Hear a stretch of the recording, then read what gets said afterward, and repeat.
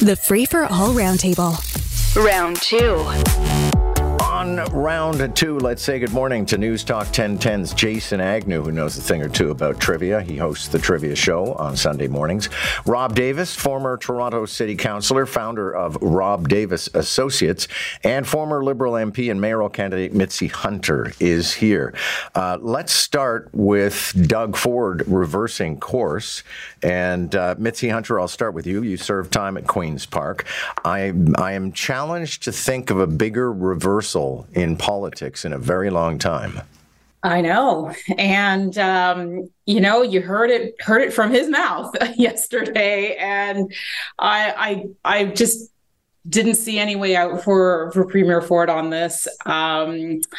And he kept saying like it was about the bad process, but it was more than the bad process. When you have two cabinet ministers that, had clear dereliction of duties and, one of them may have lied to the integrity commissioner, two senior staff who came directly from the Premier's office, having to resign under this cloud, RCMP still deciding.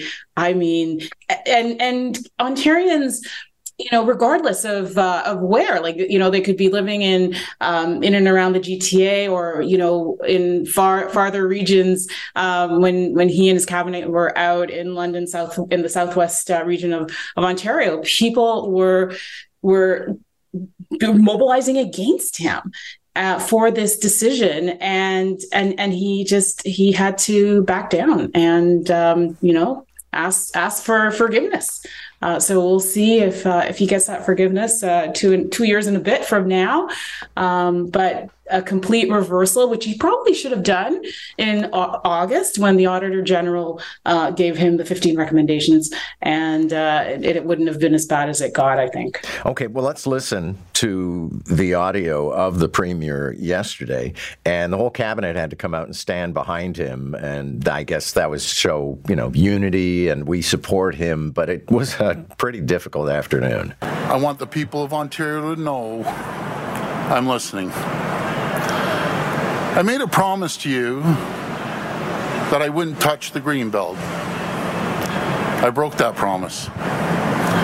And for that, I am very, very sorry. I pride myself on keeping our promises. Okay, Jason Agnew, the Premier's political opponents are making hay out of this. I tend to try to keep my fingers out of the actual political aspects of something. I just think it was the right decision. It's the right policy. So I'm very happy that he reversed himself. You have Jason? No?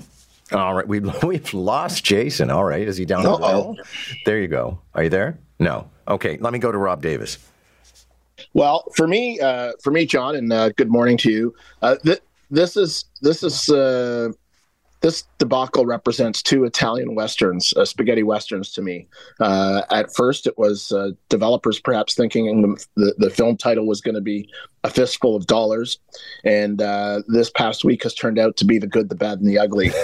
Good that the Premier decided to reverse course.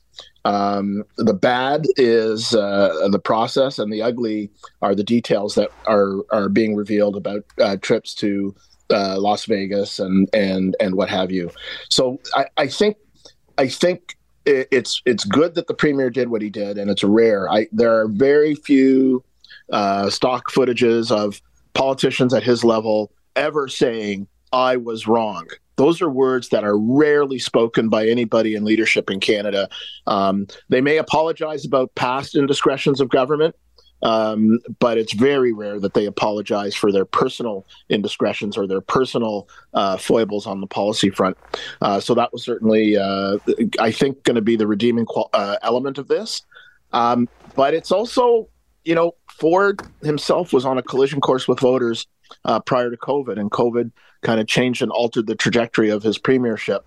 I have a feeling that the Greenbelt is going to have just as much of an impact on his premiership as COVID did, that he actually is learning on the job, and he's realized that notwithstanding the fact that we have this sort of democratic dictatorship in Canada, when you have a premier or a prime minister, they still have to make sure that they don't get too far ahead of the will of the people. And we have found Jason Agnew, and we did not have to dispatch the littlest hobo to do it. But Jason, your thoughts on all this? This is very much a missed opportunity because the Liberals don't have their party in gear. They don't have a leader, because if they had one, then they could take credit for this. Now, it does play well for the NDP, and it does play well for the Green, progressing forward to when that election does come out. They can go back to this. But I was very surprised when it eventually did happen. But to hear the words, the I'm sorry come out of Premier Ford's mouth, surprising. Throw into the mix, and I don't want to dwell on this forever because, we could become obsessed with this one file. But I think it is an interesting development that Monty McNaughton is apparently stepping away from politics. He's going to resign, so he'll be gone by the end of the day, and there will be a new cabinet. I don't know how radically it's going to be shuffled around, but Rob Davis, it just seems like this steals whatever momentum Doug Ford and this government might have trying to get away from the Greenbelt scandal. One of their heavy hitters is retiring. Yeah, Monty was for sure seen as a potential heir apparent to Premier Ford in terms of the leadership of the party. So it's surprising to those of us who've been sort of following these things. But, once in a while in politics, family comes first. And once in a while, your spouse and your children go to the top of the heap in terms of priorities. And I'm going to guess that in Monty's case, opportunities presented themselves. He decided to spend more time with family, doesn't perceive the opportunity maybe to become leader of the party coming anytime soon. So this is a good decision for him. It's a bad decision for the party because he is a solid performer. He is widely perceived as being responsible for bringing private sector labor on side in support of the PCs in the last election. And he is a smooth operator. He's proficient, professional, and well respected by rank and file members. So he will be sorely missed. Yeah, and Mitzie Hunter, even though you're not from the same party, I've been to Queen's Park. I see how much the MPPs mix with each other, how much some of them like each other across party lines. So maybe you have some thoughts. Oh, yeah, for sure. I was just hanging out with Monty last week at a Girls in Technology Summit, encouraging girls and young women to take up careers in STEAM, so science, technology, engineering, arts, and mathematics. And, this is a huge blow on top of what we were just talking about with the Greenbelt, scandal that is continuing to evolve. I don't think it's finished, even just because we had an apology from the premier, and to not have one of your top performers to help, going back on Monday to the fall session of the legislature is a huge blow, and having to shuffle your cabinet once again. And so, he may be moving all along for personal and family reasons, but I also can't help but to say, is the incompetence of this premier and his cabinet, is that, really, are people saying, is it worth it even just to be part of this and to have my name associated? Yeah, what a great time to get out. You just see the trickle happening here, and all of a sudden, I'm going to take my leave at this point. Yeah, well, he wouldn't be the first person to leave a sitting government in order to come back later and not be scarred by whatever that government has or hasn't done. Mitzie Hunter, I understand you, I don't know if you're going, but you seem to be invested in saying goodbye to the Scarborough SRT. Well, John, if they were allowing us maybe to add our signature on those cars, because I grew up taking that to work, to school, and it was just so unreliable back then, all those decades ago. It's been the longest goodbye ever. So, I think giving the people of Scarborough the opportunity for closure closure is quite hilarious, and I do think that a lot of people are going to probably show up just to have something that they can post on their social media and just really talk about the war stories they have of trying to get anywhere on time riding the SRT. Okay, Jason. Everybody wants to say goodbye to an unreliable boyfriend. And Jason, I'm thinking Mitzie's mentioned closure. I think healing might be more important.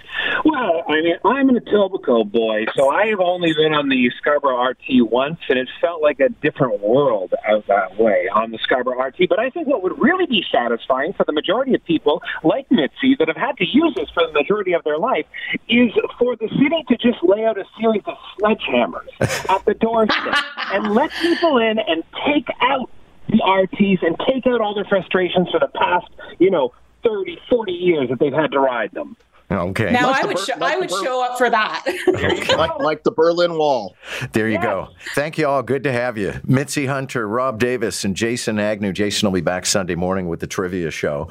And I guess I should do a little bit of investigating to find out what's going to happen to those wagons, because they're made out of plastic, aren't they, or fiberglass? So it would not be quite as efficient as, I'm pretty sure that a lot of old streetcars and subway trains are dumped in the ocean as fake, or not fake, but to build reefs. But I don't know what's going to happen to the Scarborough RT. Catch the Roundtable, round 1 at 7:45, round 2 at 8:45. Weekday mornings on More in the Morning. News Talk 1010 Toronto.